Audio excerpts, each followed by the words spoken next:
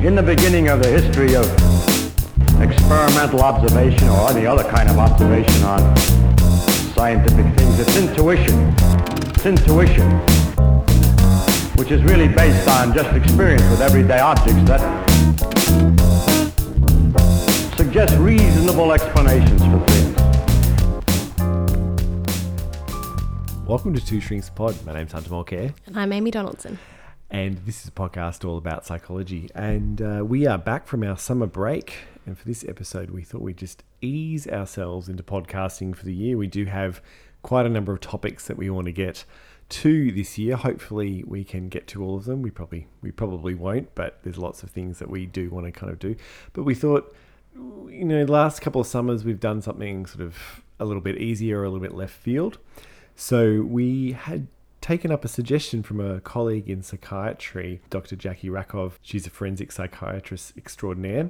And she contacted us on Twitter asking us about the psychology behind the 7 deadly sins. So we thought we might have a look at that. So 7 deadly sins, it's a grouping of vices within the Christian teachings, particularly Catholic teaching. These are behaviours or habits that are thought to give rise to other immoralities. So thought to be really, I guess, essentially my take on it. They were saying, you know, there are sort of abuses or excesses of sort of normal drives or something like that. Gluttony is an excess of hunger, that kind of thing. So I'm absolutely not religious, and this is not going to be a religious podcast, FYI. And I went to a Baptist school, so we weren't even meant to talk about Catholics then, I don't think. So I didn't know much about them at all. And apparently the 7 deadly sins aren't mentioned in the Bible. Okay. They originated from a group of early Christian hermits and monks in the 3rd century called the Desert Fathers. Love a good hermit. Yeah, that's it. Who lived in the desert in Egypt. Although I'm sure that that probably wasn't that's an English name for them, so something else. Anyway, so I guess my first exposure to the 7 deadly sins was probably most people, which was David Fincher's film Seven. This was found behind the same refrigerator, written in Greece. There are 7 deadly sins, Captain. Gluttony, greed, sloth, wrath, pride, lust, and envy. 7. Hold on. So the plan for this episode is we're going to go through each of the sins and look at a piece of research that has attempted to define and examine behaviour relating to these sins, sin. And Amy and I haven't really talked about it. We just divvied up the sins, and there's just kind of like our little take on it. So it's really just a fun exercise to look at a different section of psychological research. What was your general reaction to reading about these different areas of human emotion and behaviour? What I found interesting was that some of them were really heavily laden with that religious element to it. So it took me ages to find something for lust that wasn't based on something that a religious scholar had written about it, for example. So I found that interesting. And also just that even though a lot of them in theory were, being approached by, scientists trying to be neutral, there was still a sense of morality to all of the studies that were there. Like these things are kind of questionable. Yeah. Even though they're things that probably everybody either feels or indulges in or whatever you want to call it at a different point in time. Yeah. They're not unusual. We're not talking about things that people will never have experienced.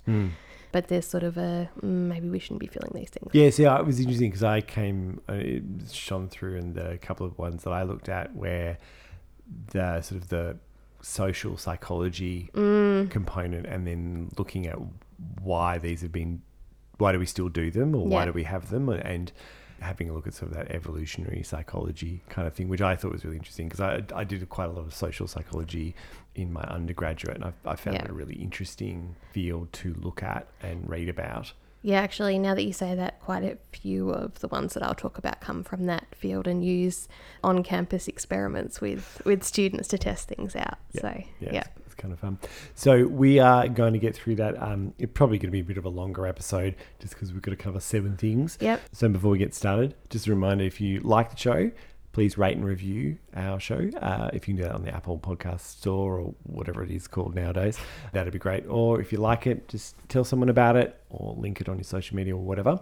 If you want to get in contact with us like Dr. Rakov did, then email us at twostringspod@gmail.com or contact us on Twitter. Other thoughts? Let's get to it. Let's get to it. Which sin are we going to start with, Amy? Envy. Envy. Yes. Okay. So in the introduction, you mentioned that there was a lot of social psychology around the sins. Yep. This one is an absolutely classic social psychology kind of study, which is why I was drawn to it, because it reminded me of my undergrad days. So envy, how would you describe it? Just to put you on the spot. I'd say like jealousy. Kind of. Yeah. Yeah. So the idea with envy is that it's about wanting to have something that someone else has, whether that's that they're attractive or that they have something physical that you want or they have qualities you want, whatever it is. Whereas jealousy is more about worrying that someone else is going to take away what you have. So it's more often interpersonal. Okay. Whereas envy can kind of be like, but I really want that bag that stranger has. Yeah, it's not personal. Versus say like your partner who's jealous of the fact you're spending time with someone else. Yeah, right. Yeah, exactly. It's one of those things where everyone assumes that there's something wrong with envy and that envy is kind of harmful, but it hasn't been looked at. So the idea was that these researchers wanted to really understand what role that negative feeling people had towards other people, how it actually played out, whether they would be harmful to other people, whether it would just mean that they'd avoid helping them, they'd just be a bit reserved. Mm-hmm. And so they set up a bunch of experiments and they used really practical things, which I loved about this. So this study is called To Help or to Harm, Assessing the Impact of Envy on Pro-Social and Antisocial Behaviours by Beeler and colleagues in Personality and Social Psychology Bulletin last year, 2020. They did 2 studies and they wanted to see in the first one whether if people were made to feel envious, whether they would help another person less. And so to set this up, got a bunch of undergrad students and told them that there'd be 3 parts to the study. They'd have to fill out a questionnaire, do an individual emotion writing task, and then go and do a writing task with a partner. But what actually happened was they did a bunch of questionnaires about, their baseline envy and personality things and whatever. And then they were asked to close their eyes and reflect on a situation that made them feel really envious. So the strongest that they could think of, and just really sort of stew on it for a minute. Then they had to write that down for 10 minutes and write it in all the detail they could think of, all of the emotions, what happened next, exactly how intensely they felt, before then going into a room with said confederate. So what's a confederate for people who's not like... Yeah, a confederate it's usually a research assistant who's helping out with the study. And there's someone who is pretending to be someone else, usually another participant. Yeah. And so these participants thought they were going in to help this other participant with a task. Experimenter walks them in and then pretends to have forgotten some forms, leaves the 2 alone together, leaves the room. Again, classic social psychology, setting up a kind of artificial interaction. The confederate then knocks over a container of pencils onto the table accidentally and sort of slowly picks them up one by one. And the measure was how many pencils were picked up by the participant. And the more pencils they picked up, the more helpful they were, less helpful. Yeah. Experimenter comes back in, hands them both a piece of paper, and the confederate has to write down how many pencils the other person picked up. The person has to rate how envious they were feeling at the time, and then everyone's debriefed and told that it was all a lie. Yeah. Yeah. Ran this through, and what they found was that the more envious you made someone beforehand, the fewer pencils they picked up. So they didn't help as much, or they didn't help at all. They just sat there and passively just let the other person pick up all of the pencils over time. The research is like, okay, this matches with what we were thinking. Will people who are envious actively harm someone else? I was a little curious how they were going to do this, because from a research perspective, we don't usually harm people, generally. We used to, and there's a lot of controversy about that. Not knowingly. I think would be the research thing. Anyway, continue. Any psych students will know the history of psychology doing stuff like telling people that they're electrocuting other people or stuff like that. We have a bad history. This is not that. So like the first study, they gave them a bunch of measures, looking at their baseline envy, all of that sort of stuff. They induced the same envious state again. And then they said that they had to do a puzzle task. Have you seen tangrams? No. They're essentially a bunch of either little tiles or paper in basic shapes like triangles and things, and you have to make them into a shadow image that's on a piece of paper. Yeah, right. So it kind of looks like a silhouette. Mm-hmm. And so they had a bunch of these puzzles, and they told them that they had to assign 10 puzzles out of the selection to another student. And if both them and the student managed to get the puzzle pieces, assembled in the right order in 10 minutes, then they would both get course credit. If only one of them did, the person who completed the puzzles in time would get double the course credit. Yeah, right. So they could then choose whether they gave the other person easy puzzles to give them both a good chance of getting credit, or harder.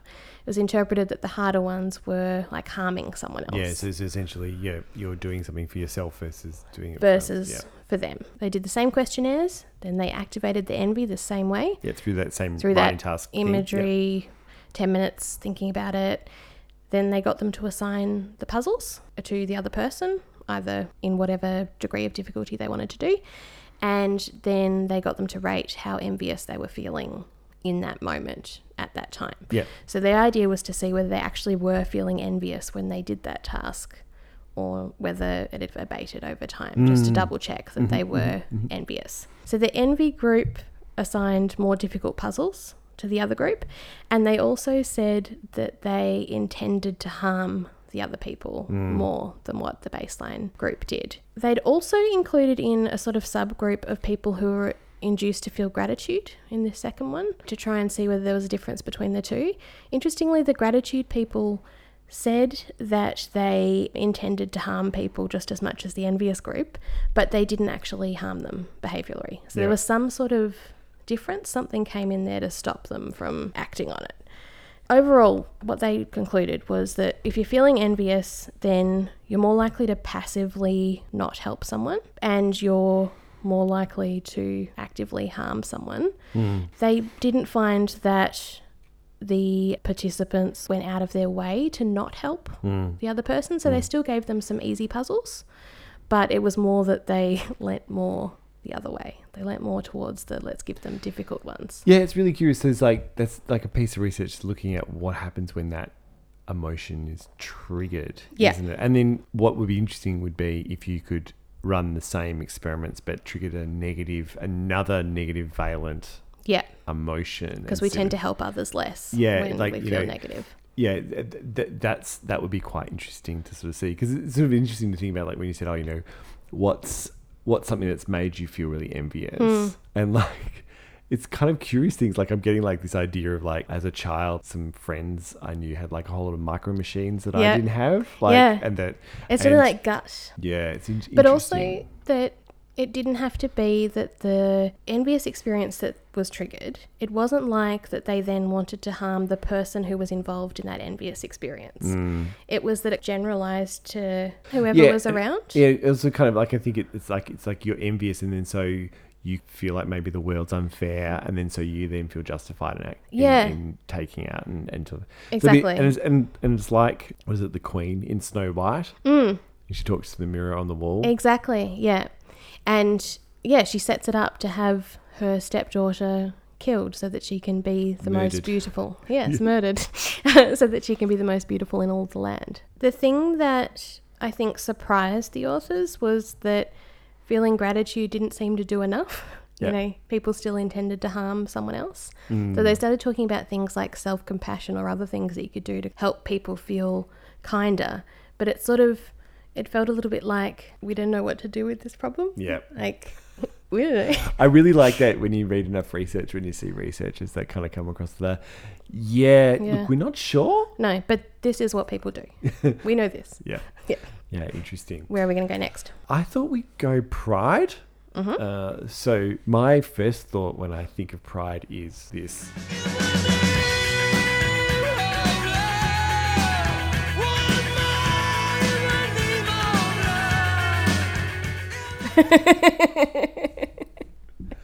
But But that's not really pride. No. Before we get to a proper pop culture reference of pride, the reason I wanted to do pride early on was that, again, with the background of the 7 deadly sins, so the Catholic Church used this framework of the 7 deadly sins to help people curb their evil inclinations, right? And what was interesting is that teachers apparently focused on pride. Okay. And that was thought to be the sin that severs the soul from grace, quote unquote grace. So pride is the very essence of evil, essentially, along with greed. So these two sort of like underlie all the sins. Is that because pride is about putting yourself above others, and therefore are you putting yourself above God or above Jesus or whatever? Are you thinking that you are a special being that isn't? I don't know. I'm just spitballing here, but I'm no religious scholar. No. I thought it was also interesting because, like, I did all this religious education at school, and I never knew what grace was. Like, and so I was like, there's a link. What did you think it was? I've got no idea. So apparently, grace is defined as the love and mercy given to us by God, because God desires us to have it, not because of anything we've done to earn it. Which I thought was interesting. Just like completely sidetracking here, which was that grace is love that's not earned, it's just given to us, but we can essentially unearn it if we're too prideful. It's an interesting logical system. It doesn't make Anyway, let's not get into the Bible. A lot of emails, a lot of angry emails. So would you say pride is a virtue or a sin? I think it depends on the context. Yeah. It's too variable. Like, as psychologists, if we see someone who doesn't have any pride, we would say that they have low self-esteem or that they have a lot of shame or whatever it might be. But if you're the other end, we go narcissist. Yeah. So it's really interesting, complex thing. So give you a pop culture example, which is, there's lots of pop culture references. The one that came to mind straight away is Alexander Hamilton. So he's the subject of Lin-Manuel Miranda's musical Hamilton, which I absolutely love. It's great. If you've not watched it and listened to the music, it's really, really great, and make sure you do that. It seems such a strange thing. He's the first Treasury Secretary of the United States, which seems like such a, like, why would you make a musical out of him? But he's this guy who became incredibly influential, was one of the founding fathers of the United States, and he came from like nothing basically, and built himself up. And his character really captures this dichotomy of pride, that confidence and success is to be admired. We like a confident person, but someone who's negative, self-aggrandizing, arrogant, those people to be reviled, right? So he was incredibly smart, and I was reading his biography over the summer, and the biographer was saying, he possibly wrote as many words as a human could in the time that he had. Like, just incredible. It was prolific. Yeah, but he was also incredibly arrogant and put people offside. So here's a little clip from the musical Hamilton when he's confronting Aaron Burr, who'd just been elected to the Senate. Burr, since when are you a Democratic Republican? Since being one put me on the up and up again. No one knows who you are or what you do. They don't need to know me, they don't like you. Excuse me? Old Wall Street thinks you're great. You'll always be adored by the things you create, but upstate, people think you're crooked. The scholarship was up for grabs, so I took it. I've always considered you a friend. I don't see why that has to end. You changed parties to run against my father-in-law. I changed parties to seize the opportunity I saw. I swear your pride will be the death of us all. Beware, it goeth before the fall. So I hit a jackpot in terms of research. Yeah. The article is by Lee Dickens from Kenyon College and Richard Robbins from the University of California. And it's in the journal Emotion. It's published in November 2020, so pretty recent. And it's called Pride, a Meta-Analytic Project. I love it. When you're doing a research and you can find like a review article on the topic or a meta-analysis on the topic, it's like, yes. Thank God. So you really did like it. Oh God, I was happy. So in this article, they talk about that there was some researchers, Tracy and Robbins, in 2007, and they proposed a theoretical model to handle this two-sided nature of pride.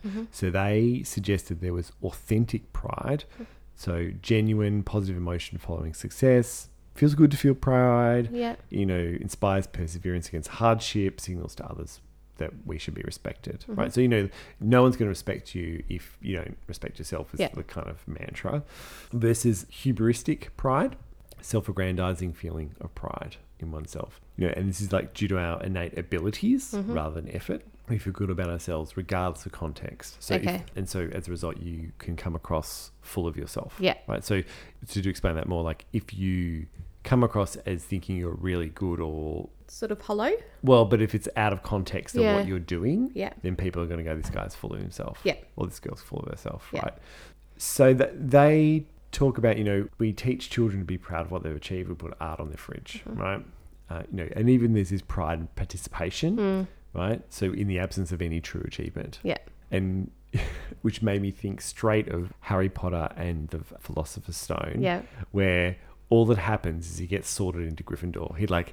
Harry just gets put under the hat. Yeah. The hat says, which house do you want to be in? He goes, not Slytherin. Yeah. And then he gets put into Gryffindor and everyone's cheering. Wildly.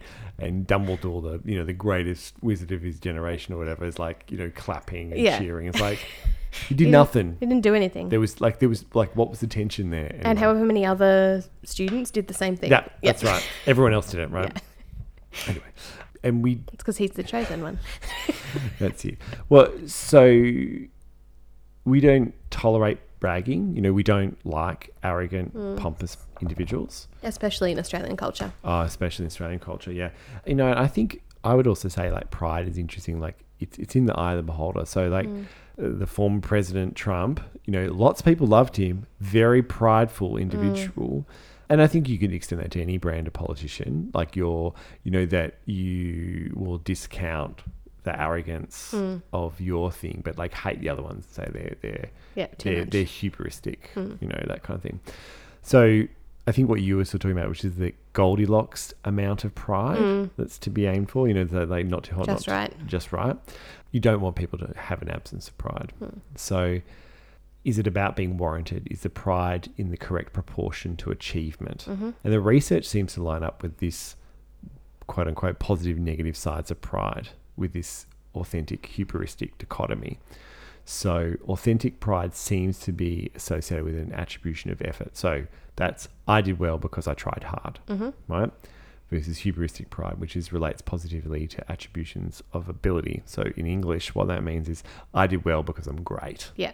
Right. So say if you're thinking, say you're playing Fortnite with somebody or whatever game, and it's I did really well, I was really trying hard, versus I did well because I'm great. Yeah. You can instantly have a different reaction to that. Yeah, definitely. What's your reaction to that? Eye rolling. Eye rolling, right. So the authors went on to suggest that the positive-negative dichotomy is less clear when considering how these two types of pride evolve. Okay. So an evolutionary perspective in psychology thinks about what's adaptive or helpful for something to develop. So in a body, what gives you a survival advantage, and in psychology, it's not so much about cells doing X, Y, or Z, right? It's about a behavior being adaptive. Yeah. So is this behavior adaptive? And so for pride, it's about achieving and maintaining social status. So authentic pride, they theorize, evolved to achieve social status through prestige, gaining respect amongst peers, and earning your place through expertise and merit. Yeah.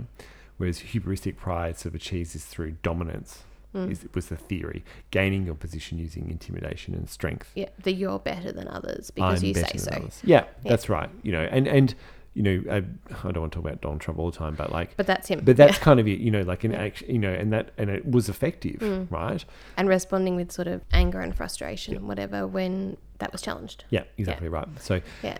So both achieve the same outcome, increase social rank, but through different mechanisms. Yeah. So both essentially are helpful.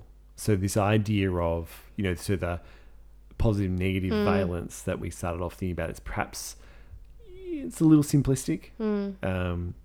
And I guess the hubristic pride comes with more risks versus say the authentic side, which is, and I guess it depends on what you term successful or helpful. Yeah. So hubristic pride, it is the quick and easy path, right? Versus authentic pride, which is slogging it out and doing hard yards. I do wonder about how stable each of those are. like whether authentic pride, lasts longer or takes less to collapse, if that makes sense. The stability of it. Yeah, interesting idea. I don't think they didn't talk about that in this paper, but that might tie in a little bit to what they talk about where they link, I'll get to it, but they sort of link hubristic pride as to perhaps being for someone who's got fragile self-esteem. So there's this idea with self-esteem that you can have high or low self-esteem, but also that you can have fragile self-esteem. So it can be high but easily punctured, right, and shattered like an ice wall or something like that. And so that, if you've got hubristic pride, easily punctured. There's nothing to kind of back it up. Yeah. Whereas if it's authentic pride, it's like you can, people can talk shit about your thing. And you're like, well, I don't care, man, because I know I've done the hard yards. Yeah. That kind of thing. So it's a bit more robust, which is, I guess, what you're talking about. So, they're kind of saying, they suggest that someone high in hubristic pride may have negative qualities and a few positive ones. Yeah. So that they puff themselves up to try and exude confidence that they don't possess. And they were saying, genuine pride has many positive benefits, whereas hubris shows, I guess, essentially a more dysfunctional set of associations. So, with the idea of a quote-unquote sin, it's not, it's not that straightforward. No. No. And even, like I say, with envy could be quite motivating. Yeah. And a lot of these aren't black and white. No. If any, really. Yeah. Let's go gluttony, shall we? Yeah. The image that came to mind for me for gluttony before we launch into anything just popped in as strong as absolutely anything. Winnie the Pooh. On this fine day, Winnie the Pooh was invited over to his friend Rabbit's house for a bit of lunch. Being served his most favourite of foods, Pooh happily sat down to eat. And he ate, and ate, and ate, and ate, and ate, and ate, and ate, and ate, and ate, and ate. Until at last he said to Rabbit in a rather sticky voice, I must be going now. Goodbye, Rabbit. Essentially, gluttony is about this strong desire to consume. So whether that's food or alcohol or anything really, it's about the consumption side of things. And it's about it being excessive and often to the point where you sort of feel sick. So any of those kind of like, feast scenes or things like that have that feel of gluttony, of like indulgence, particularly through food. So when you see a picture of food, do you ever have reaction, a strong, I want this kind of reaction or a craving? Yeah, sometimes. What kind of food? Straight to my mind was like burgers. Yeah, I knew you were going to say that. So these authors wanted to know whether that gut reaction to seeing pictures of food makes people crave food. Whether by seeing it you then go, oh my God, I have to have that. Whether what plays a part in whether you go and have that food is impulsivity or impulse control, that kind of thing. Yeah. So this study is called Impulsive Reactions to Food Cues Predict Subsequent Food Craving. Really got a sort of spoiler alert in their title. But I think that's called burying the lead. Yeah. By Mule and colleagues in Eating Behaviours in 2013. They got 50 women from a uni in Germany and they had to attend the lab. They were asked not to have any food, caffeine, nicotine or alcohol for 3 hours before the experiment. They had their BMI assessed. They indicated their current dieting status, so whether yes or no they were trying to restrict their food for whatever purpose, but deliberately restrict their food. Yep. And then they completed a range of measures on like food addiction, self-rated success in dieting, impulsiveness. And then after they completed the task I'm going to talk you through, they completed a measure of food craving to see whether they were craving the food after they had done this task. This one really, it felt like a classic cognitive task in that it was, have you heard of stop signal tasks? No, I don't think so. No. So that's one where you have to react as quickly as possible to a picture on the screen. Oh, yeah. And then every now and then a buzzer will be played and you have to not react when the buzzer goes. Yeah. So the idea is about how much, both how quickly you respond and how much you can stop yourself from responding when you've got the impulse to do it. So for their study design, they showed a bunch of different photos to participants in groups, so one after the other, and they'd have to respond, I think it was a cross or a circle, corresponding with whether it was a food or another item like a shoe. Yep. They had to do that 26 times. The food pictures, some of them are alluring and some are not. So the pictures some of like cake, I can burgers, see cake, muffins. like a trifle looking thing, Yep. cupcakes. The non-food items So they're are not like healthy foods. They're all like treat foods. they're all treat foods. There are a range of sweet and kind of really salty foods, and then a bunch of things that are really just mundane items, like a hairdryer, a shoe, a mobile phone, Okay. whatever. So person sitting there, they see one of these items or another. Yep. And they have to respond. Whack a button unless they hear the and then they have to not whack the button. And they're not told the purpose of the study. What they found were that people who, like every time someone looked at a picture of food, their reaction time was slower. So they were taking longer to kind of process and look at it and think about it. And they found that people who were hungrier and who reported more food cravings responded to pictures longer as well. So they kind of stared at the food. But like regardless of any picture, like rather it's food or... Just food pictures. Oh, just food just pictures, food yep. pictures. They were locked on the food pictures. They also had more trouble not whacking the button when they were told not to. Yep. So controlling their impulses.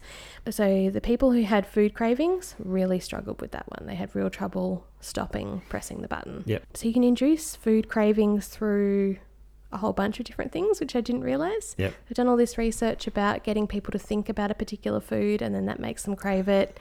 There's sounds that then can induce craving. Yep. We're very susceptible human beings. I was having a conversation with a friend of mine who's in Georgia in the States, and she was telling me that Coca-Cola had sponsored this part of one of the universities in Atlanta. And we had like long conversation about Coke, and then she sent me this article, and then I'm like, I don't really know what else to say except I think I really want to have a Coke.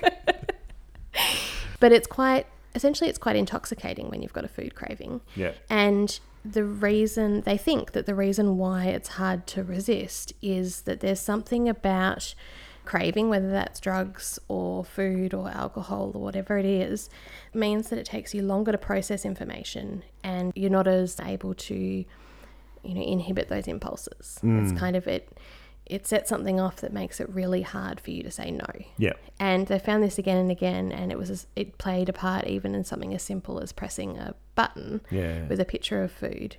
It got in the way. There's some kind of mechanism that and we'd only be talking sort of milliseconds, but it'd be reliable enough, right? Exactly, but it's stable. Yeah. Yeah. And so the authors were talking about how, when we crave something, it's really hard to resist. Our inhibitions are lowered and we're more impulsive. And so any of those tiny cues can be enough. How would you tie this into gluttony as a... Well, I think with the overeating is often about pleasure with gluttony. It's about, I enjoy this and I want more of it. And so craving fits into that. Yeah, not stopping yourself. Not stopping yourself, not it being a decision of like, I want to eat this thing.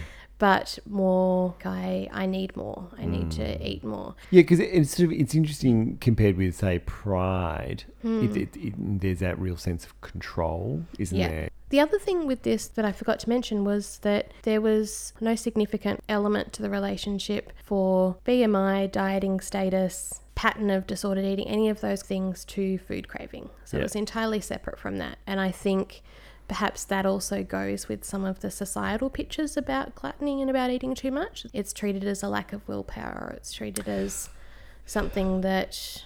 Yeah, see, I as you were talking, I was thinking like that impulses like in food cravings could cause you to be gluttonous. But I have this sort of image in my head, I don't know where it's from, but like of a gluttonous sort of king or like Roman emperor type thing, that it's not so much about craving and being unable to control it, but there's I'm doing it because I can kind of like entitlement kind of. Yeah, that kind of just like, I'm a glutton and I enjoy the finer things and I can do it, and so I do it. Rather than something that there's no consequences for me to do it. Yeah. Although, would you say guilty? Would you say all would you say if someone's a glutton, are they guilty about it? Like, I don't Not know. necessarily. Not Perhaps necessarily. it depends on whether you view it as a sin or not. Yeah, well, I don't know, but like also like, you know, there's that phrase glutton for punishment, like someone always signing up for more work. Yeah. And, you know, they kind of indulge in doing something like that. You know, it's that indulgent kind of thing.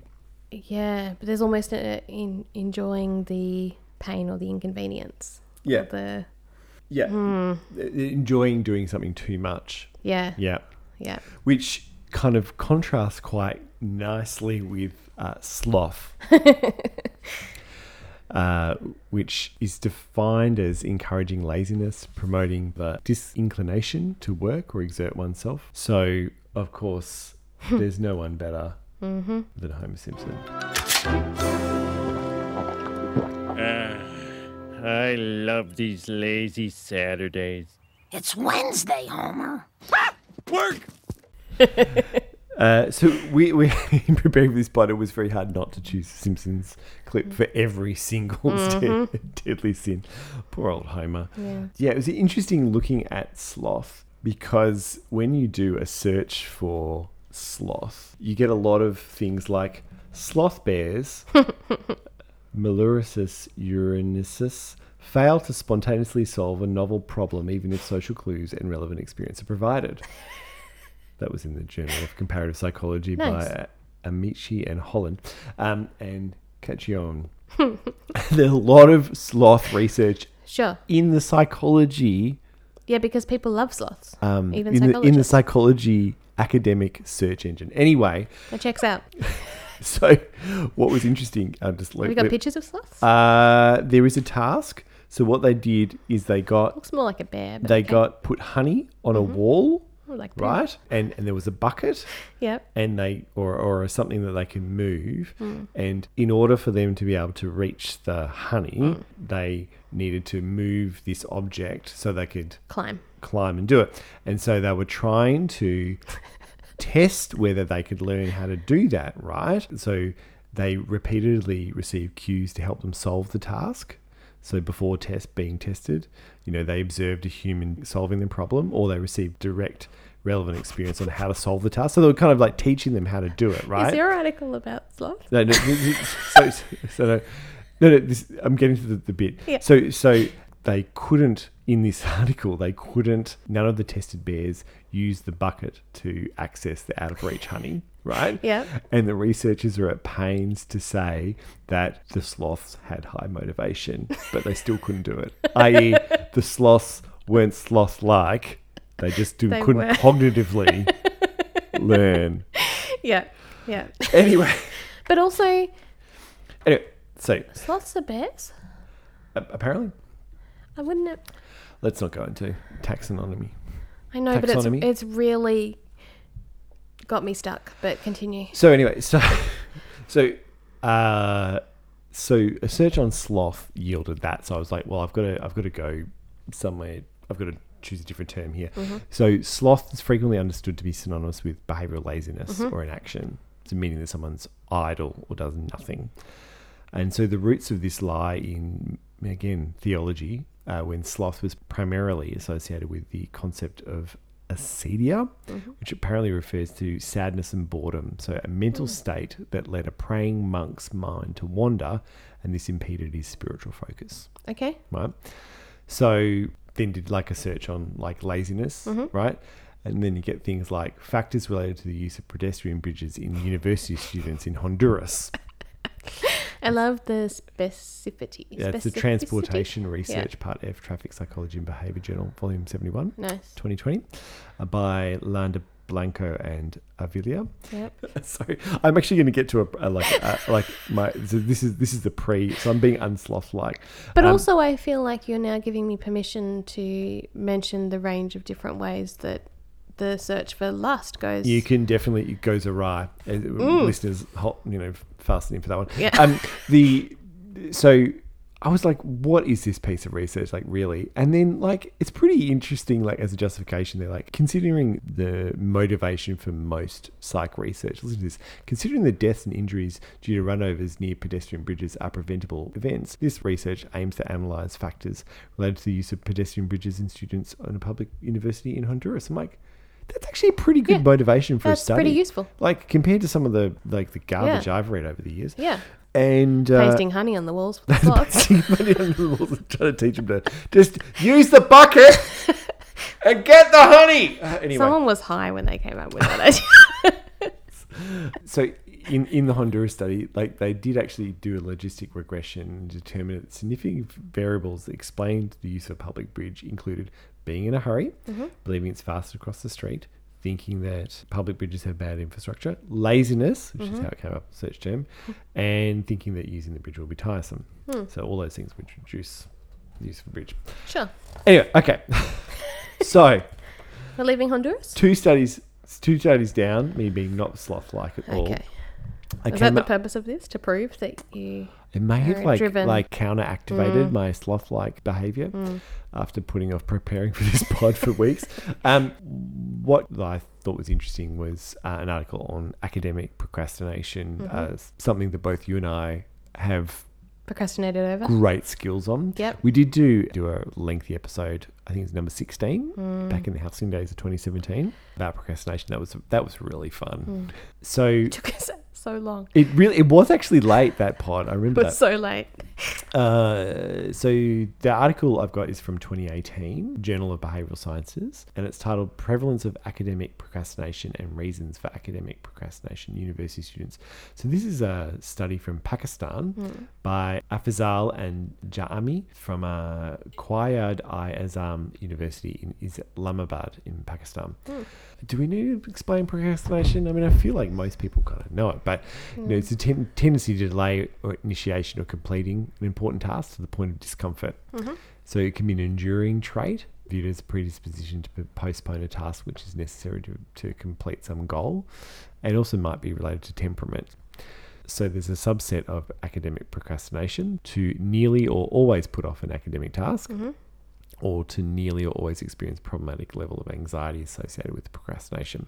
It's your go-to procrastination at the moment. It's definitely doing things that feel like they are productive but are not, like colour coding a to-do list, entering in all of the public holidays for the next 2 years into my diary. That's a good one. Things like that kind of, Let's yes, get a you need to flavour do of them at some productivity. point, but they're not what's important now, and the detail to which I do them is certainly not important. Yeah, I've been much more on the completely unproductive. Well, my procrastination is always like that. It's always close enough to be related that I can alleviate some of the guilt. Actually, no, I think I've got two. Whereas there's like I sit myself down to do work, and then I get engrossed in something, trying to set up a new email account on my phone. Yeah, tech for the issues are a great one. New workplace when I really needed to be doing other things. Yeah. Research indicates there's two major factors are predictive: a fear of failure. Anxiety, perfectionism, lack of self-confidence, or an aversiveness of the task itself, and laziness fits in with that. So they wanted to test reasons for academic procrastination and look at this across two disciplines, social science students and natural sciences students. Okay. So they had 200 master's or PhD level students, 100 from each department at a public uni in Islamabad, and they gave them a questionnaire, the procrastination assessment scale student. They assessed like the prevalence of procrastination, so it was like writing papers, studying for exams, weekly reading, that kind of stuff, and then reasons for procrastination. So task aversion, fear of success, low frustration tolerance, peer influence, laziness, time management, fear of failure. So so if you're a perfectionistic person, you always delay, or it's hard for you to get stuff done. If you are a procrastinator and perfectionistic, stop being perfectionistic and get it done. Makes a huge difference. Right. It is. Yeah. Yeah. Someone who's written 2 postgraduate theses, I could tell you. Because often it feels like, well, I don't have enough time to do this perfectly, so I won't do it now. I'll do it later. Yeah. Or you spend so much time creating it to be perfect that you don't even finish it. So what was interesting, I thought it was quite low. Only 24% of variance in procrastination was predicted from these reasons. So, which it's only about a quarter, right? So it's not that great. Yeah. Task aversiveness, decision making, and risk taking were the strongest factors. So laziness is within that. Fear of failure in this group was not predicting, and that was not expected. It's been found, like it was contrary to other stuff. Were the social sciences students did they include psychologists in training? don't Because think I feel so. like that maybe if they had, it would have been higher. I don't know. So they found that task aversiveness was more common in social science students.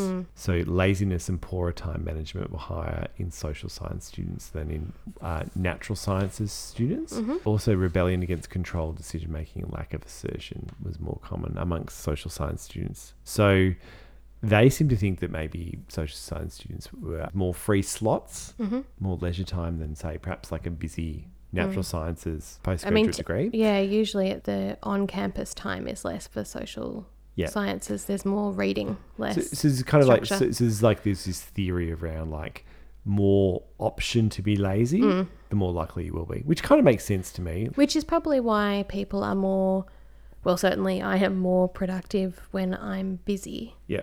when I'm having a hectic day, than when I've got a quiet day. The phrase, if you want something done, give it to a busy person. It's very true. The final thing I thought was really interesting was risk-taking. So the sensation of turning something in at the last minute, the thrill of this adds flavour to life for some people. And so that would then perhaps be reinforcing. And like, so you would get habitual in delaying tasks. And so that would then suggest a temperamental link to procrastination. Yeah. If you're sloth-like and lazy and then you get it all together at the end, it's all quite exciting, and then you kind of get that. I did it. And that could be a reinforcing thing. Yeah. So I thought that was quite interesting. Shall we take a break? Yeah, let's do that. I think let's be sloth-like for a minute. Yeah, sure. We'll see you soon. See ya.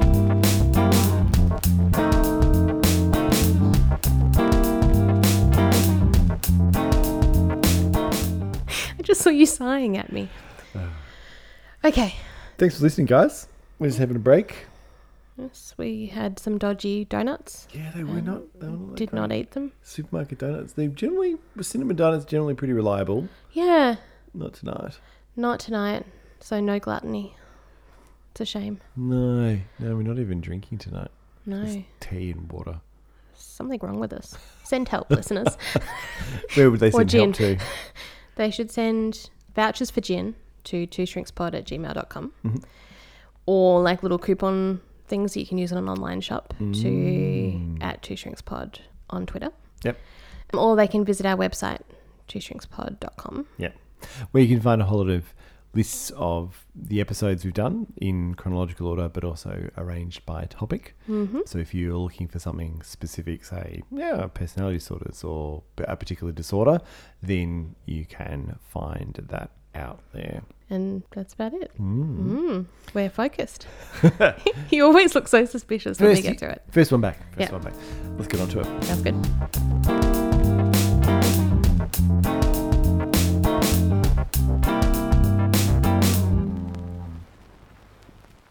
Thank you for listening.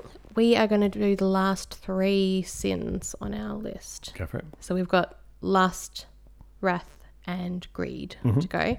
I'm going to start with lust. Okay. You would think that this would be the most exciting topic. Well, you said it was And exciting. everything. I'm kind of very curious to see, I could see lots of interesting ways in which you could operationalize this behavior. You know how when you were searching, you found weird things about sloths? Yep. Yeah. You search for lust, you come up with, I'd say, 2 main categories of things if you just use that keyword. Okay. I'm thinking something to do with chocolates, roses, and perfume. Nope. Okay. Lower urinary tract infections and religious texts. Really? Yep. Okay. Yep. About how sinful lust is. UTIs? Yeah, it's this- LUST stands for lower urinary, and then there's something and then tract. Yeah. Yep. When you put in desire, you end up with a lot of Freudian stuff about how we all want our parents, and people who desire things that are not socially acceptable. I totally offended Freudian friend of mine recently when they were talking about the id and the ego, the super ego. I said, do these things even exist? Like really? Really? Well, you see, I couldn't go the Freudian direction. No. So desire was pretty much out unless I wanted to talk about something really sort of serious and dark, like desiring things that weren't okay. Okay. Not okay. So lust, I ended up finding one article that fit what we wanted. Something that was light, something that was about lust or love, but more lust, because those two are different. We're going to talk about that. I found one that was about first impressions on online websites and how we initially judge other people when we either feel love or lust before seeing their image. Yep. Okay? If we think about someone lustful, the first person that comes to mind for me is Barney from How I Met Your Mother. Yep. Someone who's lustful generally, it's someone who wants... Essentially, lust is about wanting sex and for it to be short-term or once off. Crazy? It is a hot bartender. Do you know how long I have been waiting to land a... My friends, I have been with many women in my day. Lawyers, teachers, poets, doctors, professional equestrians, amateur equestrians, a butcher, a baker, a candlestick maker. Yes, we're to the rhyming section now. A math professor. So he's listing all the women that he's been with. And there are several episodes that focus on the amount of women that Barney's been with, but it's always, he only sleeps with them once. And there's a list of criteria of who he'll sleep with, and he's on to the next. It's always seeking out the next one, often while he's still with the one before. Lust is about that. Love is about a longer term plan, wanting to be with someone for a longer period. It's more kind of future focused. The authors are Dillman and colleagues in the Journal of Social Psychology 2014, and it's called When First Comes Love or Lust, How Romantic and Sexual Cues Bias First Impressions in Online Social Networking. What these authors wanted to know was that if you could prime someone to feel lust or love before seeing an image or a profile of someone, whether that would change how they perceived that person. Yep. So whether their first impression would be different. And they wanted to do this on three websites. They wanted to do Facebook, a dating website, and the sexiest of all places, LinkedIn. So those were the three that they focused on. Yeah. Do you want to know the really juicy bit? Yep. Word searches. What? What do you mean? Like, each person was randomly assigned to a condition, and they had to complete a word search that had no list of words, just write down as many as you can see. All right, okay. One of them had lustful words in it. Yep. One of them had romantic words in it. Yep. And one of them had neutral words in it. So lustful words versus romantic words? Okay, I have a list. I do love a word search. Yeah. So some of the lustful, sexy words were lust, bed, attraction, fling, hot, physical, sexual, body, condom. Yep. Romantic words, love, romantic, heart, adoration, flowers, together, devotion, attachment, bond. So that was the lame word search. I mean, love word search. Yeah. Neutral, cerebral, rational, objective, thought, wise, aware, alert, sage, and knowing. What if you were a sapiosexual? That would just be like... Well, that would be just triggering off. That's right what I there. thought, and we will get to that. Don't you worry.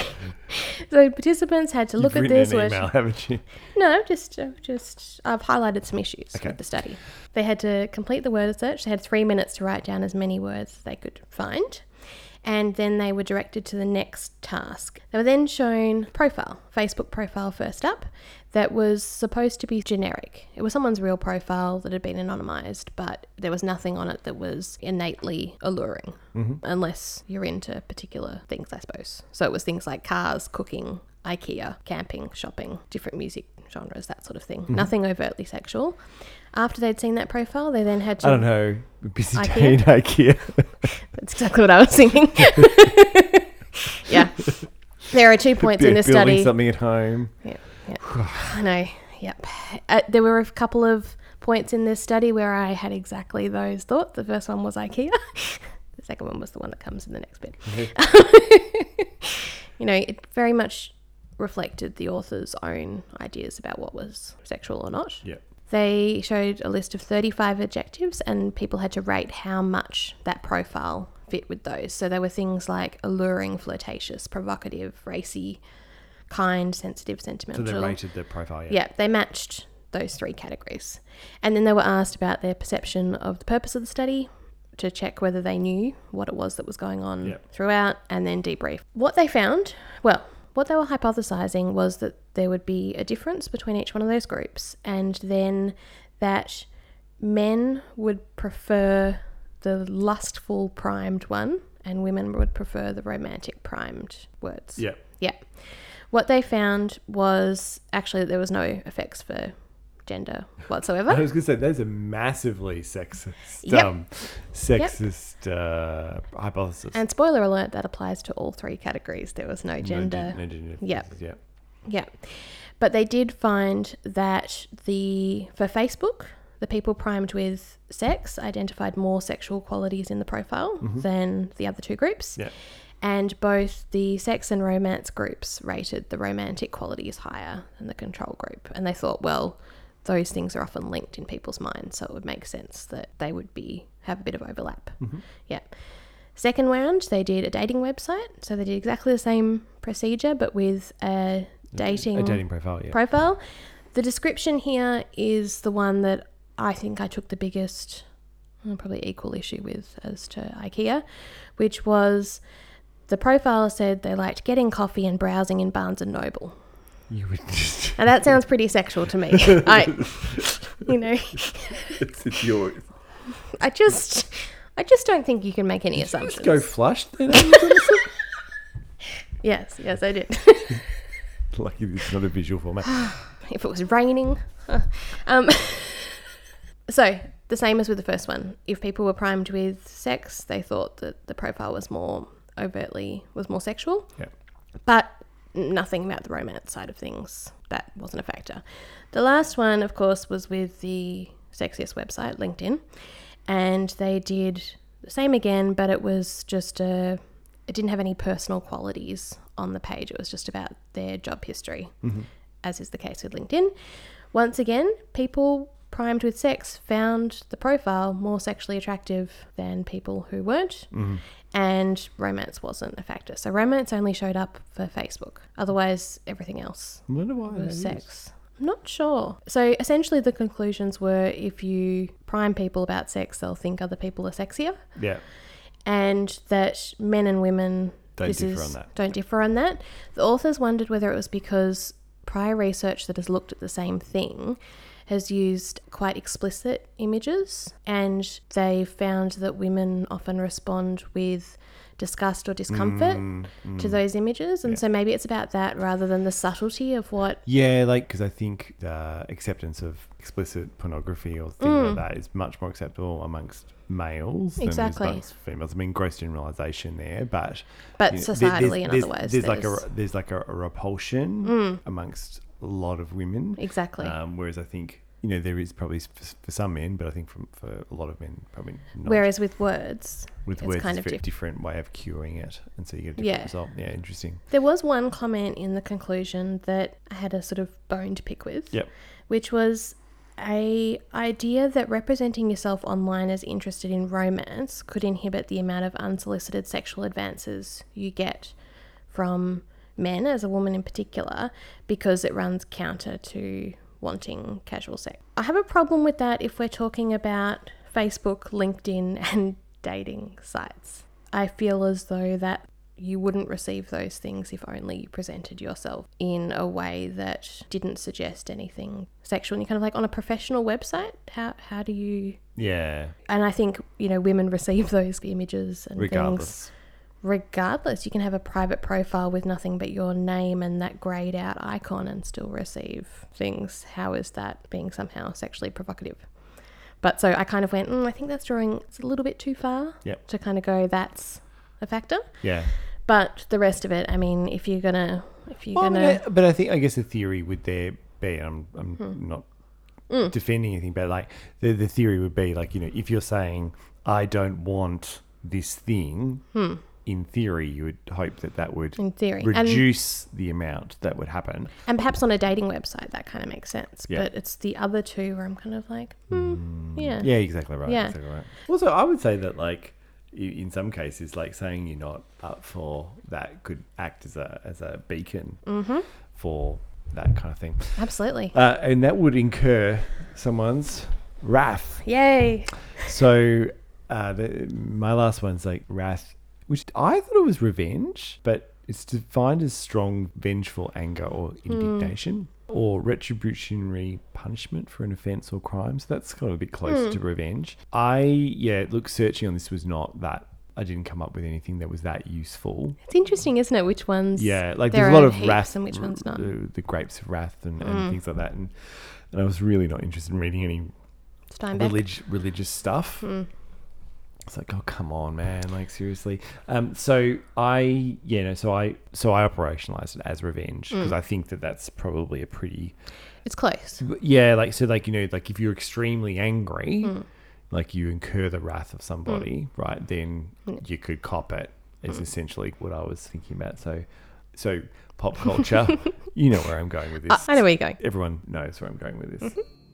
Khan, you've got Genesis, but you don't have me. You are going to kill me, Khan. You're going to have to come down here. You're going to have to come down here. I've done far worse than kill you. I've hurt you. And I wish to go on hurting you. I shall leave you as you left me, as you left her, marooned for all eternity in the center of a dead planet. Buried alive. Buried alive.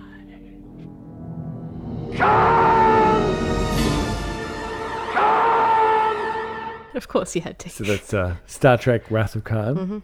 Side note, I found this thing on YouTube, which is modern day trailers.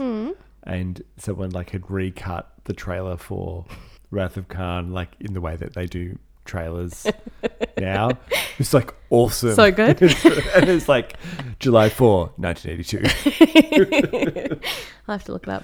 So we could definitely do a full podcast on revenge. It is like some of the like I wish I'd had a whole day to do reading on it. Yeah. Really interesting topic and a lot of research. I haven't thought of that one before. No, and probably the only one that I did reading on that I thought could sustain like a really lengthy discussion. So this is by Peter Stralen and colleagues, and he's from the University of Adelaide, but there's also some colleagues from Europe, and published in the British Journal of Social Psychology in 2020. And it's titled When Transgressors Intend to Cause Harm, The Empowering Effects of Revenge and Forgiveness on Victim Wellbeing. So they talk about that transgressions are disempowering. You know, they communicate disrespect of the victim, the relationship of the victim, the values that the victim presume they shared with that person. And how broad are we, like transgressions? How not is it just defined? So it could be anything. Yeah, so it's just a general theory. So, and victims' reactions to someone's transgression is therefore based on motivation to restore or develop a sense of power. So a non-trigger warning, I'm not going to be talking about anything violent or anything like that in this discussion. This is going to be experimental study, much the same that Amy has been talking through the whole time, but it's sort of going through how revenge and forgiveness post an event impacts on the victim's well-being. So basically, so if you enact revenge or if you enact forgiveness, how does that impact on your well-being as an individual, if that makes sense? Revenge feels better. Is that the conclusion? Well, I mean, it's complicated and in a really good social psychology kind of way, not in the kind of the we don't have an answer. Difficult kind of thing. So they talked about empowerment as being a key concept here. So refers to the process that the disempowered individual restores or develops a sense of power, right? And they're concerned with felt or experienced episodic personal power, if you want to be really pedantic about it. I do. Power is inherently rewarding, liberating, gives a sense that you got control over your life, that you can act relatively unconstrained. It's kind of good. You can be future orientated, you can be attuned to opportunities, so on and so forth, right? And when you experience power, it tends to trigger what we call approach-related responses.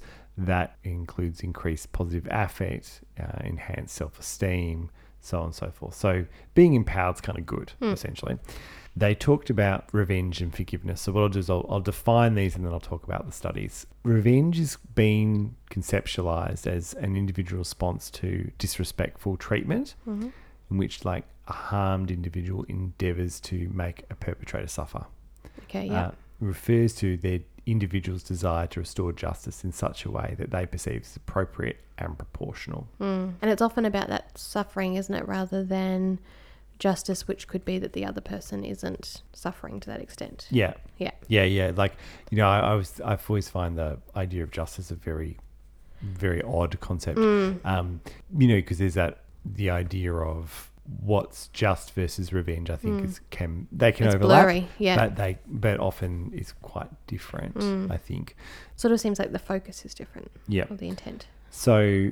There's several reasons why revenge could be empowering. Can teach an offender a lesson. Can communicate that someone will not put up with bad behaviour. Can indicate strength. So it could be associated with self-esteem, bolstered self-esteem following a transgression. And evolutionary perspective, again, suggests that revenge is adaptive by discouraging recidivism. So basically like discouraging people doing something again, right? It's an assertive response to disrespect, and assertiveness is a characteristic of high power. Okay. They say, despite the popular saying that revenge is sweet, revenge often actually leads to a mix of emotions. So relief, satisfaction, but also guilt, shame, regret, that kind of stuff. So what they wanted to do in this study was to test how does revenge reduce negative affective responses associated with a transgression. So like you feel bad after someone's transgressed against you, and then how would revenge then change your emotional state. Change your emotion, right? Yep. And so they were thinking, well, it's empowering. Maybe power is this mediator to explain it. They also, I'll talk a little bit about forgiveness just because that's what they included. And it's kind of an interesting counterpoint. Forgiveness, in contrast, is to this process where a victim's thoughts, feelings, and motivations towards offenders shift from being negative to being either at least neutral or at most positive. The way I think about it is like if you forgive someone, you could either just, you're not feeling negative towards them or you could be actually feeling positive towards them, right? So this is usually manifests interpersonally. So in this study, they're going to talk about forgiving behaviour. A lot of scholars have talked about circumstances where forgiveness seems to be disempowering, but that they used to talk about, well, you know, it can actually be empowering. Transgression is akin to an emotional weight, right? And so imposed by someone else. So if you're a victim and you're carrying around that emotional weight, you know, that comes at a cost. And if you cast aside that weight, you communicate to yourselves, but also potentially to others, that the consequences of that action towards you doesn't cause you, is not causing you any grief. They've got no power over you anymore, right? You're in control of your own circumstances again, your well-being, your future, you're free of it, right? So it's empowering because it means experiencing, communicating a sense of agency. Yeah, if that kind of makes sense. Because I think there's that's a nice positive framing of it. So they were talking about, well, you know, again, this empowering route of effects of forgiveness may explain why forgiveness leads to well-established in research positive outcomes, including better physical mental health and improved well-being and relationships. There's a whole list of things. Yeah, no, I was just thinking about the complexity of that and how often, you know, as psychologists, we hear that people experience a lot of pressure to forgive someone and they might not necessarily want to or be able to, but often like I'm thinking about like family circumstances where it's you have to forgive so-and-so and we have to mend fences and whatever, and whether perhaps the times when it doesn't lead to that warm fuzzy feeling are the times when people are sort of pressured into it rather than making their own decision. Yeah, I mean, I think I would say forgiveness needs to be something that needs to occur naturally and pressuring is going to backfire. Yeah. And I think a lot of people put pressure on themselves to say, oh, no, I need to forgive them for this thing. And whereas I think as a therapist, I often play the role of like, well, you sound like you're pretty fucking angry, man. Why like, do you have to? Yeah. Like, and then paradoxically, you get them angry about it and then they do actually forgive them because you've helped them move through it. Yeah. That can make sense. So in this study, in this paper, they did two studies. They did an experimental scenario, much like we've been talking about all night, to testing for causality. And then they did a second study outside of the lab, which was correlational but related to real life transgressions. And so they got them to recall stuff. So in the first study, they got 381 participants to imagine that they had a friend called Sam out with a group of friends. Sam happens to tell everyone a story about you that they and others think is funny but makes you feel embarrassed and humiliated. Mm-hmm. And then they randomly allocated participants to one of 6 experimental conditions. And so they manipulated by going, well, later you take Sam aside and Sam says that they either meant or did not mean to upset you. So that's 2 conditions there. Mm-hmm. And then you either told Sam that despite what they did, you forgive them. So that'd be the forgiveness. Or you tell them that you're going to get revenge on them for what they did. So that's the revenge one. The next opportunity. Or you don't do anything about it, which is the control. Okay. So 3 by 2. Yeah. So 6 conditions, right? And then in the second study, and what I'll do is I'll talk about the results in a sec. So in the second study, what they did is they looked at the effects that they observed in study 1, but in the real world with experiences of actual transgressions. They got participants to recall a hurtful event from the past and complete items about how they responded to the event, including measures of revenge and forgiveness. And so that allowed them to, it's a bit more real world. So skipping to the results, basically they found that there was this interaction on empowerment in both studies. So in the first study, when the offender's intent was high, taking revenge was less disempowering than doing nothing. And so if you're an avenger, experienced more positive and less negative effect than not doing anything. So if Sam meant to embarrass you, then you felt less negative about taking revenge. No, you felt less negative and you felt better about because it. you took revenge. Right. Yeah. And then in study 2, they reserved the same thing. So the more participants reported perceived offender intent was high, the more the revenge was empowering. Yeah. So because they deserved it. Yeah. Is the essentially, rationale. That's it. So when victims perceive offenders intended to cause harm, getting revenge is the more sensible tactic compared to doing nothing, at least in terms of empowering victims, which I thought was really interesting. Yeah. So it's not, so revenge is not, is a useful tactic. According to this, the revenge would be a useful tactic if you perceive that the intent was intentional. Whereas if you could imagine, like, say, someone tried to ram you off the road. Yeah. And then you got revenge by ramming them. Yeah. Versus, say, someone accidentally doing it and then you doing it. Like, you could kind of, like, I'm definitely not condoning either of those two things, but the emotional content of it is different. It's hurtful in a different way. Yeah. Yeah. Yeah. You're being hurt, and so you're rectifying that. Yeah. Is kind of the thing. They talked about, previous research has said that revenge can be satisfying when the victims can see the transgressor, understands the reasons for it, or has learnt for it. But it's unsatisfying when it serves no clear function, which fits precisely with what we're talking about there. So in terms of like a direct effect, though, what was interesting was that revenge was associated with high levels of negative affect and clinical symptoms. But to the extent that victims got revenge against a deliberately hurtful transgressor, they felt empowered so much so that the relationship between negative affect and counterbalanced clinical symptoms flipped around. Yeah. So getting revenge. This is in study 2 with the real world situation. Getting revenge was now associated with less negative affect and fewer clinical symptoms. And revenge was also associated with more positive affect, especially when the offender's meant to hurt. Sort of interesting. So they're saying that if revenge is indeed to be sweet, it needs to be functional. As the intent increases, revenge becomes an appropriate response. And then this is through empowering. Do you want me to the last word on forgiveness? I don't want to be condoning just revenge.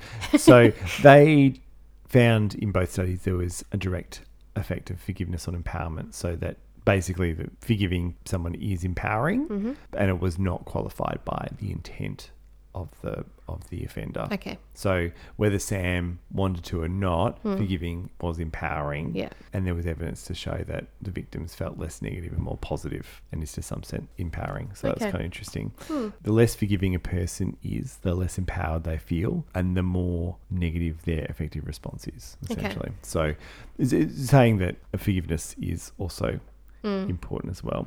So there is a theory in previous research about forgiveness as coming, as being costly for people. Like it's a sort of burden. Yeah, or no, that forgiving when someone doesn't deserve it, that's a problem, but they didn't find that in this study so much. Yeah. So, they finish off really just as saying, if someone intends to cause harm, it's better to get revenge than to do nothing.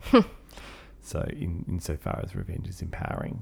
Hmm. And if Avengers do experience revenge as sweet, it's probably because they felt empowered at getting back at someone who meant to hurt them. Yeah. Which you don't see very often in psychological literature around, be vengeful. Yeah. Yeah. Act negatively, but it's interesting. All right, we're going to finish off with greed. Yeah, let's do that. We thought about a couple of characters that could fit greed. The first one both of us thought about was Scrooge Scrooge. McDuck. Scrooge McDuck. Yep. Diving into like a pile of gold, which would hurt. It would really anyway. hurt. Maybe not if you're a duck. I don't know. The second one was a character from Wall Street. In the last 7 deals that I've been involved with, there were 2.5 million stockholders who have made a pre-tax profit of $12 billion. Thank you.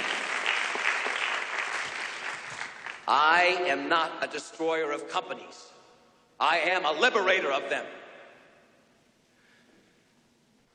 The point is, ladies and gentlemen, that greed, for lack of a better word, is good. Greed is right.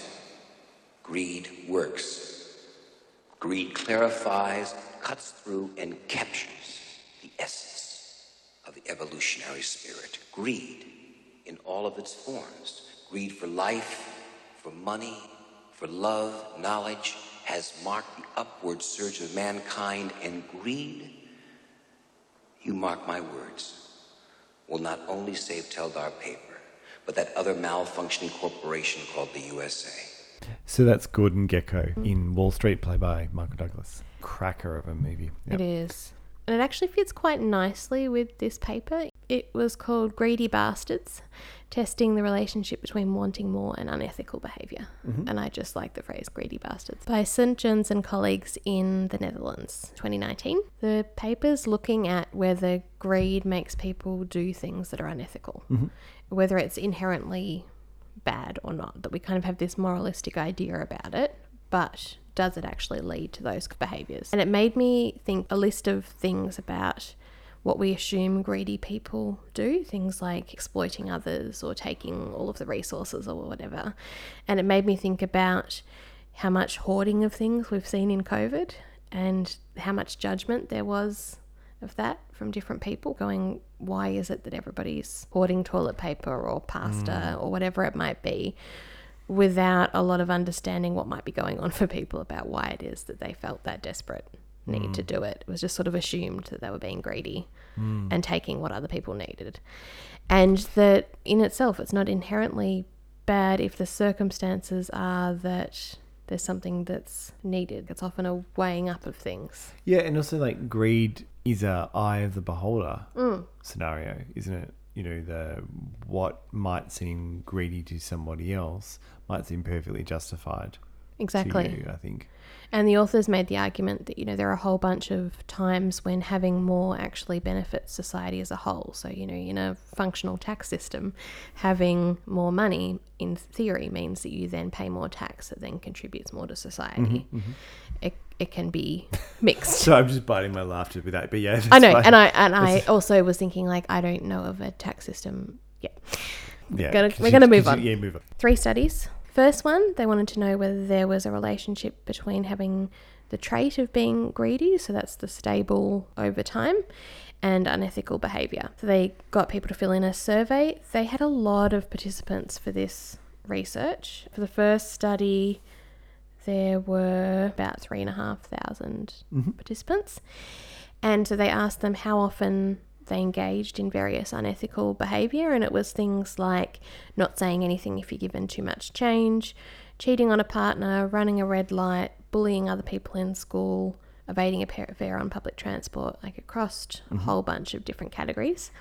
And then they got them to complete a measure of dispositional greed, so trait greed. And that was things like, I always want more, one can never have too much money, as soon as I've acquired something, I want more, that kind of combination of things. The results were clear that there was support for the idea that the more trait greed you have, the more you report engaging in unethical behaviours. Yeah.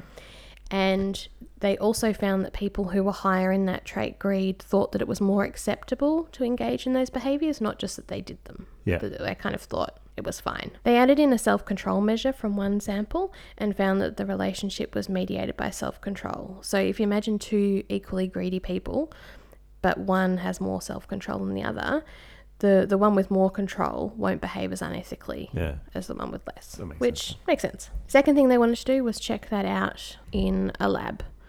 So they got students to come in as guinea pigs, 172 of them. They got them to play what they called a game, but I'm not sure that I would call it a game, where they got them to imagine that a plumbing company needed to come and solve a hypothetical issue. Mm-hmm. And you had to pick which plumbing company you would hire based on a price estimate and a bribe that you would be given. The way that it worked was that the higher the bill was of the plumbing, the higher the bribe the student would receive. Plumber would bribe you? Yeah. If you take I'll give you $50 on the side if you pick my quote. Yeah. The student had to pick which one to go for. And is it like for a household plumbing issue or for like an organisation? This was for like a student agency. Okay. So you're like the treasurer of the... okay. Yeah. Like if it's at home, then I'm like, bribe me up, dude. Do what you need to do. Yeah, so it's not your money. Okay, yeah, okay. The students were also told that one participant at random would be given a prize at the end of the week of this experiment, and that the prize would be the value of the bribe that they chose. So they were invested in, there was a possibility they would receive. Did they actually the do bribe. that? Mm-hmm. Oh, wow. Yeah. What proportion do you think of the students said that they'd take a bribe? A third? Close to 80%. Wowzers. How much do you reckon they'd take? It was between 0 and 144 euros was the option. No idea. No idea. Halfway. Yeah, 70 euros was the average. And it's not too much, not too little. No, like I'm not going to blow all of the money. Yeah. I'm just going to... It's not going to get me too much trouble. Yeah. Yeah. I think it operates on the same idea of when there's 3 different price points, we always go for the middle. Yeah. The same results played out in practice as in the previous study. Participants with higher trait greed were more likely to choose the company with a higher bribe than people with low. And the higher the greed that they had on a trait level, the more money they accepted. If you put those results together, so far you've got a relationship between greed and saying that you do unethical things and thinking that they're okay, and then also behaviourally in the moment accepting bribes. So we know that self-control matters from that first study, and so they wanted to test out what happened if you looked at how desirable the behaviour was as well as how much control. They got you to think about 2 scenarios. One was finding a wallet with money in it and from an obviously wealthy person. And you're struggling financially. Do you send back the wallet to the address of the driver's license or do you hang on to it? And the second scenario involved being away on a business trip and meeting someone attractive in a bar who's also attracted to you. They ask you to come back to their room. You're both in relationships. Do you go or not? And so they asked for each group. They asked about what they'd do, how tempting the behaviour was, and how much willpower you'd need to be able to resist. Is that a greed or is that lust? Well, that's a good question. Anyway, continue. Yeah. Yep. And then they completed the same measures as before. For the wallet scenario, both self-control and desire played a part, but desire was more important. So the people who were greedier were more likely to keep the wallet because of increased desire to do the behaviour rather than having less self-control. For the affair scenario, self-control wasn't a part of it at all. It was only about desire. So it was, if the person thought that option was more desirable, they were more likely to cheat on their partner. Self-control wasn't significant about whether or not they did it. So, I mean, it's a pretty simple outcome, really. If you're greedier, you're more likely to think that unethical behaviour is okay. And if it means that you get more stuff, then there you go. Like, it's kind of, it naturally flows on. There's not much what the putting antecedents brakes on of it. it is. What comes before the greediness? Yeah, well, before the greed. Could mean they've conceptualised it as the trait drives the behaviour. Yeah. I'd be kind of curious to know what sort of is behind that. Or like, do you see it at work? In what kind of way? Like, I guess I'm thinking about, I mean, staff eating like chocolates that are given. I meant more with clients. It's more gluttony. I think that the times that as a psychologist I've seen it most is hoarding. And I used to see it a lot with families who had intergenerational stuff that was related to coming from refugee backgrounds or war-torn backgrounds where they'd lost a lot. And the parents had taught like the kids to hold on to everything and keep everything. Yeah. And then it had kind of become expanded over time to making sure that there was enough. I think I've more sort of seen it in terms of families not sharing resources, you know, so like I had a patient who, you know, had a period of time where she'd been homeless, but the family had a rental property that was sitting vacant, you know, this kind of stuff that, you know, or one member of the household drinks and gambles and, or that kind of thing, and another member and does the rest of it. And so the one person sort of acting greedily, and the other one's suffering, and the other one's, you know, self-sacrificing, I guess. So, you know, which can lead to suffering. Like so, I think that's probably where I've seen it. Yeah, that example I've seen a fair bit too. You know, I sort of think about greed as selfishness, really. Yeah, because it's about what you need rather than. See, I would even say it's need. Yeah, which is kind of interesting. And I do think that over the course is like you do sort of see that some of these quote unquote sins, there's a commonality, like in terms of overlappingness around control and around impulsivity or cravings. Which is like perhaps where the religious overtones come into it as well, of that being seen as being more virtuous to be able to control the things that you want or need, or all of these things fit into that basket of a good person having control. But I mean, even like modern stuff, like I think the Twilight series was all about restricting oneself, and that being virtuous. Question: so we started off like with my one, like pride being posited as being that one of the underlying kinds of things, but I don't know whether it would really be like. I don't think it would tie into a lot of the ones that we've talked about. No. Like I can see how it would play a part in some of them, or would be closely connected. How greed or having a lot can then boost your social status and can be tied in. But that's greed, not pride. It's greed, not pride, yeah. Although I think greed was in the other one that was, I think, deemed to be like one of the important things. Yeah, like they the pair higher together. Order factors. Anyway, we've been going for a really long time. We have. So thanks for listening.